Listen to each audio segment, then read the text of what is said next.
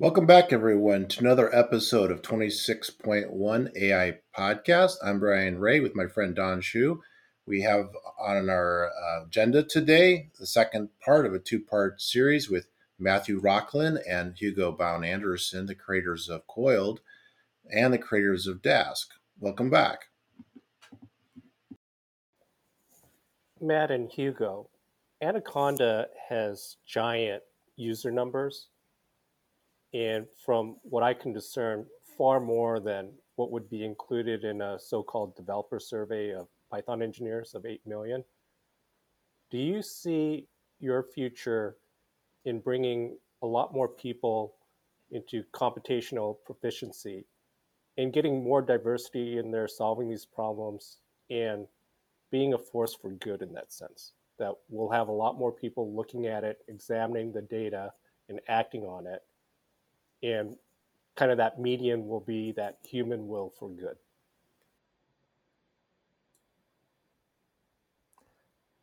Yeah, I actually just today I taught one of our sales guys how to use Python for the first time. He printed out hello many times. It was very exciting for him. I actually really missed that experience. I used to teach a bunch in university, and it's very gratifying to give an individual the ability to quickly automate something. Like we forget sometimes about how much tedium there is if you don't know how to program. Um, it's also great that a sales guy is learning how to program. Like that is a game changing thing. You would not have expected that, 5, 10 years ago. I think we're definitely seeing more programmers out there, and that I think is changing the way that our society runs and the way that our humans engage with information. I think we're seeing a rise in digital literacy that might be empowering as the rise in literacy that occurred a couple of centuries ago, or still occurs today in some cases. Um, I think generally humans who know how to program or know how to interpret and inspect and ask questions of data will better understand and better engage with their world. I also think what I'm actually maybe more excited about is the growth of Python beyond Python programmers.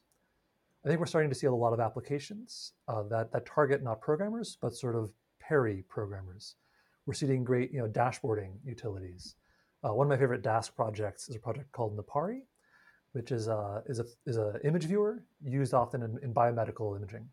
Right, they're taking the awesomeness in the Python SciPy stack and they're applying it to people who actually don't know how to program. They're applying it to sort of not data scientists, but actual lab bench scientists sitting next to a microscope.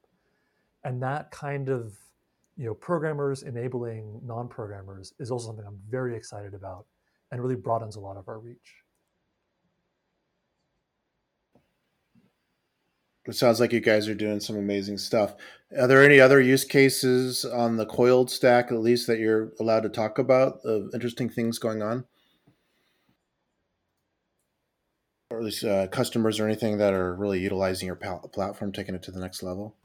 Sure, there are tons. Hugo, do you Yeah, want to talk about yeah, maybe I'm Andrew? very excited. Andrew Terry? Terrio, who used to be at the City of Boston, running data science there, recently built an election turnout model using Dask on Coiled Cloud that is was then publicized in a series of Bloomberg articles, which was really exciting. And it blew him away how quickly he could, embarrassingly parallelize his machine learning code in particular. So that's a really exciting use case that we just saw in the past couple of weeks and incredibly relevant to what's happening in the world at the moment. What I liked about that is Andrew was on his laptop using scikit-learn. He then needs to train. I think he was doing, like election turnout forecasts for the U.S. election, like a few days before the election. Right. This is like very timely stuff. He found Coil, pip installed Coil, started using it, was able to scale up to hundreds of machines in the cloud, accelerated that work, and then got right back into his normal workflow. And so what I loved about this, and something that I really care about with Coiled, is that it's very accessible, right? He hadn't heard about it, or he hadn't tried it until he tried it. A few minutes later, he's running with it. He scales out that one particular annoying part of his workflow, and then he goes right back to his normal experience. He didn't have to sort of lift and shift his workflow experience into a product like Databricks, which he probably wouldn't have done. He just would have sort of used less data. He would have run fewer models. He would have done whatever he could to keep working on his laptop. Coil was able to come into his experience and have a nice positive impact. Bloomberg Media was able to publish what I'm guessing are now inaccurate models, given what we know about the election. Turnout was not as expected. But that's sort of sprinkling in the ability to scale into an otherwise normal workflow is something that I'm very excited about in terms of increasing accessibility. And Andrew Mueller used the analogy of looking at retinas. A doctor can only look at so many retinas, but a machine learning model can look at millions a night. Yeah, I mean, along that same theme, there's a group I mentioned, the Napari folks who do this biomedical imaging stuff. Oftentimes, they need to do deconvolution. So this is kind of like sharpening images in a very fancy mathematical way, and it's extremely slow on CPUs, but on GPUs, it's very, very fast. And so what they've found is that they'll just allocate a single GPU Dask cluster on Coiled. And then they'll just ship the images to Coiled, do deconvolution, ship them back. And that's actually quite a bit faster than running it locally. And so we never actually expected Coiled to be used for single node computation, but it just ends up being sort of the easiest way to rent a GPU and to sort of integrate that into a local experience. And that allows scientists to look at the images you're talking about, with a frame rate of 5 or 10 frames per second rather than 5 or 10 frames per minute. And that again changes the way that they and it changes their flow with their scientific workflow and process as well. I mean, historically they would need to load this data in, let all the deconvolution, all of these like skewness and all of these things happen overnight and come back the next morning. Whereas now they pop away for a cup of coffee and come back and iterate immediately. And I think that speaks to Andrew's process as well. He tweeted out, this is Andrew Theriault, who did the election turnout, the voter turnout model. He tweeted out something like, I actually didn't even have time to make a cup of coffee while I was waiting for my Coiled and Dask code to run, which we found really exciting. How long before Coiled returns people who use computation to the interface of like the teletype remote terminals? I think we're there. Yeah. You could, from a teletype remote terminal, import Coiled and run. And that's one of the points, I think, to meet data professionals, data scientists, where they are, so they don't have to go anywhere else. Wherever you pip install something and write your Python or Pandas or whatever it is code, you can access Coiled. It's something along the lines of something Matt refers to as the principle of minimal creativity. Did I get that right, Matt? So inventing, once again, as little as possible so that people do then their normal stuff, yet have access to this large-scale computation in clusters. Do you run into any compliance issues or HIPAA compliance issues or data security questions with that model? We certainly run into those questions all the time. I think the particular thing we're talking about isn't any more or less concerning with HIPAA or other concerns. Certainly, data security is something that we think about and care about. And this is also why you want to go with a managed solution. We think about security at a level that almost no other in-house group will think about. Maintaining HIPAA compliance, or sort of the federal versions of those, is mostly around making sure that your processes are in place, that all the data that you're storing is secured in a sensible way, and also, more importantly, storing as little data as possible. So, I mean, let me just maybe focus a little bit on what Coiled does and doesn't do, just for a second. So, Coiled is designed to scale Python computation. We don't provide a development environment. This is what Andrew really liked about us, in that he didn't have to move his developer experience elsewhere. This is also going back to the teletype question. Coiled can be run from anywhere that you run Python. And that is actually really quite distinct relative to competitors maybe like Databricks, where they sort of own your entire space. I've actually built those systems before. They're incredibly hard to get right, and no one agrees on what the right space is to work in. So by design, Coiled very much didn't want to get into the sort of full data science developer platform. I think it's sort of not a good, it's not an achievable goal. We also don't store computation. We don't store data, right? So typically data is stored, on some cloud object store like S3. It's stored in some database like Snowflake, and Coiled and Dask are just there to, manage computation on that data and then write it back to that same data store. All that computation can happen inside of your existing account. We're just calling the right Amazon commands to start things up, spin them down, track them, etc. So we're a very light touch when it comes to invading the developer experience, and a very light touch when it comes to invading the sort of the data ownership problem, which is what both of your questions, Don and Brian, I think are getting to. That's excellent. That's fantastic. Just a step forward, one thing I didn't get the complete answer on is, where do you think this is going to go when you talk about machine learning and data science? Like, jump forward 5 years from now, what are we looking at? What are we in store for? Is it an Elon Musk vision, or is it dystopic, or what are your thoughts?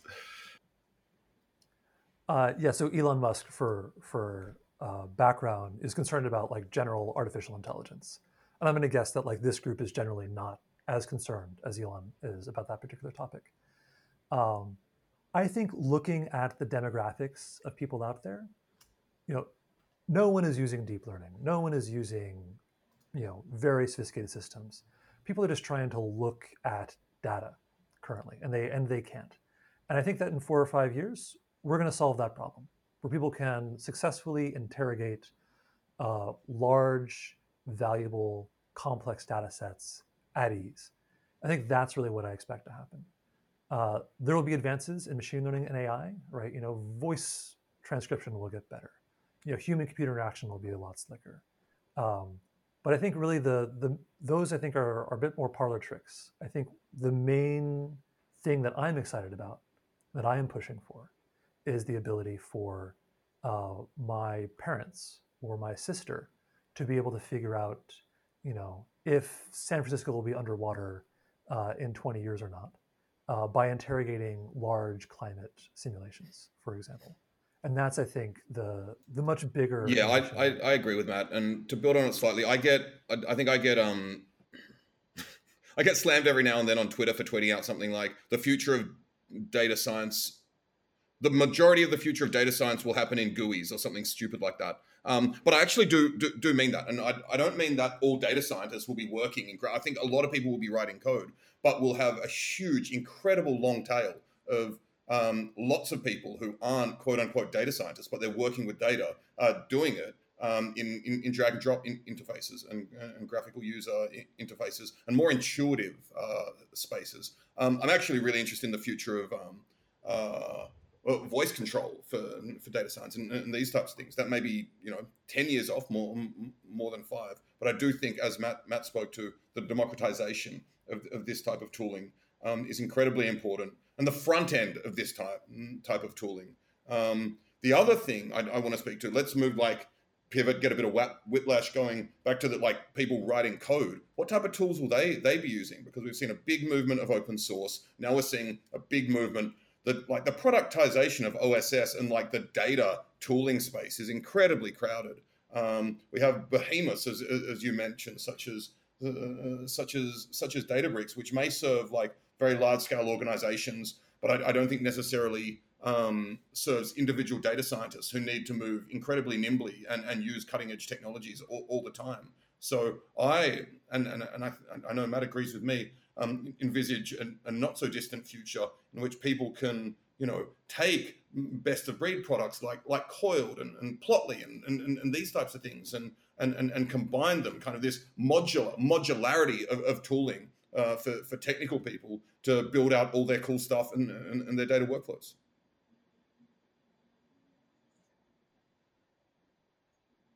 Well, I wonder if we're already there mathematically. If you look at the users of Python, I imagine a lot more people, or if it's not already there, it'll get there, commit their code in notebooks, and it's not in Git or an IDE. I'd say there's a mix.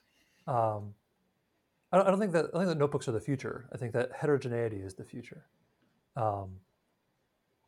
But it's exciting seeing all of that sort of creativity, and they're also starting to blend, right? VS Code runs notebooks these days.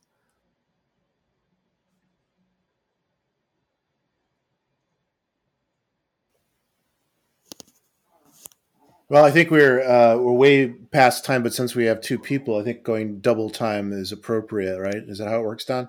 Yeah, well, we haven't even really gotten to startups. So, I mean, one Okay, question let's I have do is, a couple of questions of startups, yeah. and then let these gentlemen go have turkey or get ready for turkey. Um, so Dask already has some amazing enterprises using it heavily. I think I saw a story about Walmart. Mm-hmm. For a startup like yours, how big of a boost is that in having a prospect list that come from the open source project you created? Yeah, no, it's huge. I mean, there's large enterprises as you're talking about, but there's also I think the Python Software Foundation survey said that like 5% of Python users use Dask today. That's biased because that group is probably more technical than your average user, but still, that includes all developers. I think Spark is somewhere at like 13%. So we have a huge sort of grassroots user base. Taking off my open source hat and putting on my sort of for-profit company hat, my question now is how to turn that user base into a customer base, right? Dask is sort of unique in how large it is, despite not having been productized in the past. We've sort of just been a community project. So yeah, it's incredible. I mean, it's the sales conversations that we have are just fun. They say like, oh, great, you know all the problems that I want to solve. You solve all those problems. Where do I sign? People are very, very happy to give up the kind of we have a very strong empathy with our users already from knowing a bunch of stuff, and we know them all, and they are just very, very happy to work with us. So it's I feel like I'm cheating in making this company. Well, investors love to hear that. So good on you. I mean, regardless of investors, I love to hear that. We're making an actual company, right? It's very exciting the kind of outreach we can do and the kind of response that we can Yeah, get. So it's good. I'm 100% confident you guys are gonna nail it appreciate with this that. coiled. I think The it's proof will amazing. be in the pudding. I will build on what Matt said slightly by, I don't know if I'm overreaching here, but Matt does half joke that he never really wanted to start a company, but people are like, come on, man, like we really need this stuff. We need productized Dask and distributed compute, and that being in a situation where there's already demand, that doesn't necessarily, it doesn't make the job simple by any means, but it is a signal, that it's important that the demand is already there as well. Particularly, in an industry where we have directors of demand generation, right? So we need that, of course. But the fact that there is demand already there is incredibly heartening. Yeah, maybe to sort of expand on what I mean there, like the sort of the common story that we have is that there's a small data science group inside of some company. Maybe it's a data company, maybe it's a fashion company, and they're using Dask today, and they really like it. And there's one person who is sort of the first Dask user, and they're now also like the cloud ops person, right? And they've like figured out enough of the cloud to run Kubernetes and Dask on top of Kubernetes. They're not doing it quite right. Like they know they're sort of burning, 3 times as much money as they should be burning. And they're also like burning about a quarter of their time maintaining it. They see us, they say, oh great, that's exactly what I want. You're a bit cheaper overall because you're more efficient, and I get to stop doing this thing that I don't like doing anymore. And they're all very, very happy to see us. And that story we just see over and over and over again. I think that Dask as an open source project kind of reached the limit of growth without having a product company like coiled around it. It was hard and awkward for groups of people to use the project in any sort of sensible, secure, convenient way. That's a good transition to a question I want to ask about what about your audiences now? In terms of you had a community of open source users, committers. Now you have customers and investors. How much do they align? Where is there some kind of um, finessing or kind of education going on? Explain people what the dynamics have changed and why it's good for the sustainability of the software that they love. That's a great question. I think a question that a lot of companies in this open source space struggle with today. I think that we're actually pretty blessed in that all of those groups already sort of understand each other a bit, and they're already pretty well aligned. So let's take a few different combinations of that. So open source and commercial, like actually a lot of Dask was built under commercial contracts. Like we did a lot of support work in Continuum and Anaconda and NVIDIA. We built up a lot of these capabilities for customers that ended up benefiting the open source community. Turns out that like hedge funds and climate scientists actually have kind of the same problems, and one group pays, the other group benefits. In terms of messaging, it can be kind of interesting sometimes. So like Hugo and I sometimes have long conversations about, can we say this? Can we not say this? Do we tweet this out with the Dask Twitter handle or with the Coiled Twitter handle? Which persona are we taking on here? And we do need to be careful around that, I think. And the developer community and I talk a lot about that relationship and making sure that we do that well. There are other companies in the space, in different spaces that sort of do that less well. I think we do a pretty good job there. Investors, I think, are pretty happy. We're sort of this weird golden child where we have this amazing usership already. We're in this very exciting space. They want us to serve this exciting space. I think everyone's pretty well aligned right now. We serve a need of sort of deployment and sort of support around Dask that everyone agrees it is right to pay. And it's also, I was just going to add, for investors, it's also the unsexy, sexy stuff. Like everyone's hyping about machine learning and AI, but data infrastructure is actually incredibly sexy for investors. And for data, because it's attractive for organizations and data scientists and data engineers. Where I would maybe anticipate a little more tension is in the future when some competition around Dask arises. Right. So I believe one of the major clouds is actually building like a Dask competitor internally. A few of them have tried historically. They don't actually succeed most of the time. Do you know who it is? Are you allowed to say? Is this secret? Top secret? I'm going to pass on that one. I don't know for certain who it is. Okay. Well, Matt, if you want to do founder commiserating, I can introduce you to Brian LaRoe. He's doing a serverless startup called Begin. And he's like the BDFL of JavaScript with the Linux Foundation. Yeah. So that for him, it's a real constant anxiety. Yeah. Well, does JavaScript have structure? Let me dive into that for a second. And so, and that's fine. Again, like large companies have tried doing this in the past. You actually need a lot of like cultural understanding in order to do this well. And the clouds have historically not had that understanding. They build like like if you look at AWS, like the API is not the greatest for data scientists. They're not very good at that culturally. But I think that some tension might arise. And I think Databricks went through this, where other groups start competing. And now like the key that we hold is the deep understanding of Dask, right? I can do things with Dask that nobody else can do. And so now I'm incentivized to now make a better Dask that is not open source. And it's at that stage, which happens in 2 or 3 years, where I think that tension becomes a lot bigger.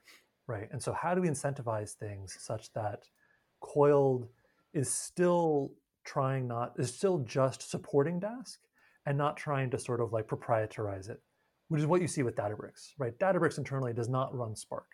They run some very like tricked out version of it, which gives them a lot of advantages over Amazon and over Azure and over other groups. And so I think once more success comes, that's where I'll also add that there is a tension that we're not there yet.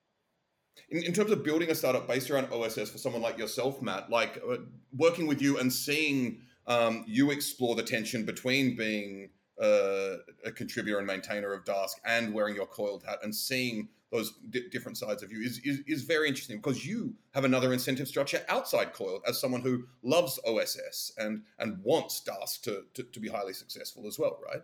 So you have multiple incentive structures. Yeah, and those are all sort of captured today. Hopefully, I still remain in Absolutely. control of the company to the distant future. But yeah, right now everything is fine. I think in 5 years it might be a different story, Yep. and that's where I think we need to start planning ahead. Okay, well, I think this has been a fantastic episode, and I want to be conscious of your time. We've already been on for over an hour. So, is there anything to leave behind regarding, how to reach you or how to contribute, or any sentiment from you, Matt and Hugo? Yeah, so you can reach me. I'm M Rocklin at Twitter, MROCKLIN. But you should really just go to coiled.io. Or if you want to, just pip install coiled, import coiled, and then create a coiled cluster. And you can literally be running distributed computations, before Hugo finishes whatever it is he's going to say. Our on-ramp time is around 2 minutes. You can also reach out to us at hello@coiled.io, and that'd be great if you take the product for a test drive. Our product's in beta, and it's currently free. So spin up some Dask clusters, Coiled clusters, and let us know how you go. And we'd love it if you got in touch. I want to add, visit all the material. The content is great. Science Thursday is wonderful. I shared one episode with my friend. She's a data engineer at Nike. And I was assuming that they're not on AWS. So it was tips on how to get Dask working on Google Cloud Awesome. platform. And yeah, and all of the stuff, like if you follow us on Twitter at CoiledHQ, all the evangelism and fun initiatives we do with the community, which I mean, Matt and I love doing this so much, chatting with community members and chatting with having an audience for that as well. So join us for all of that by following us on Twitter also.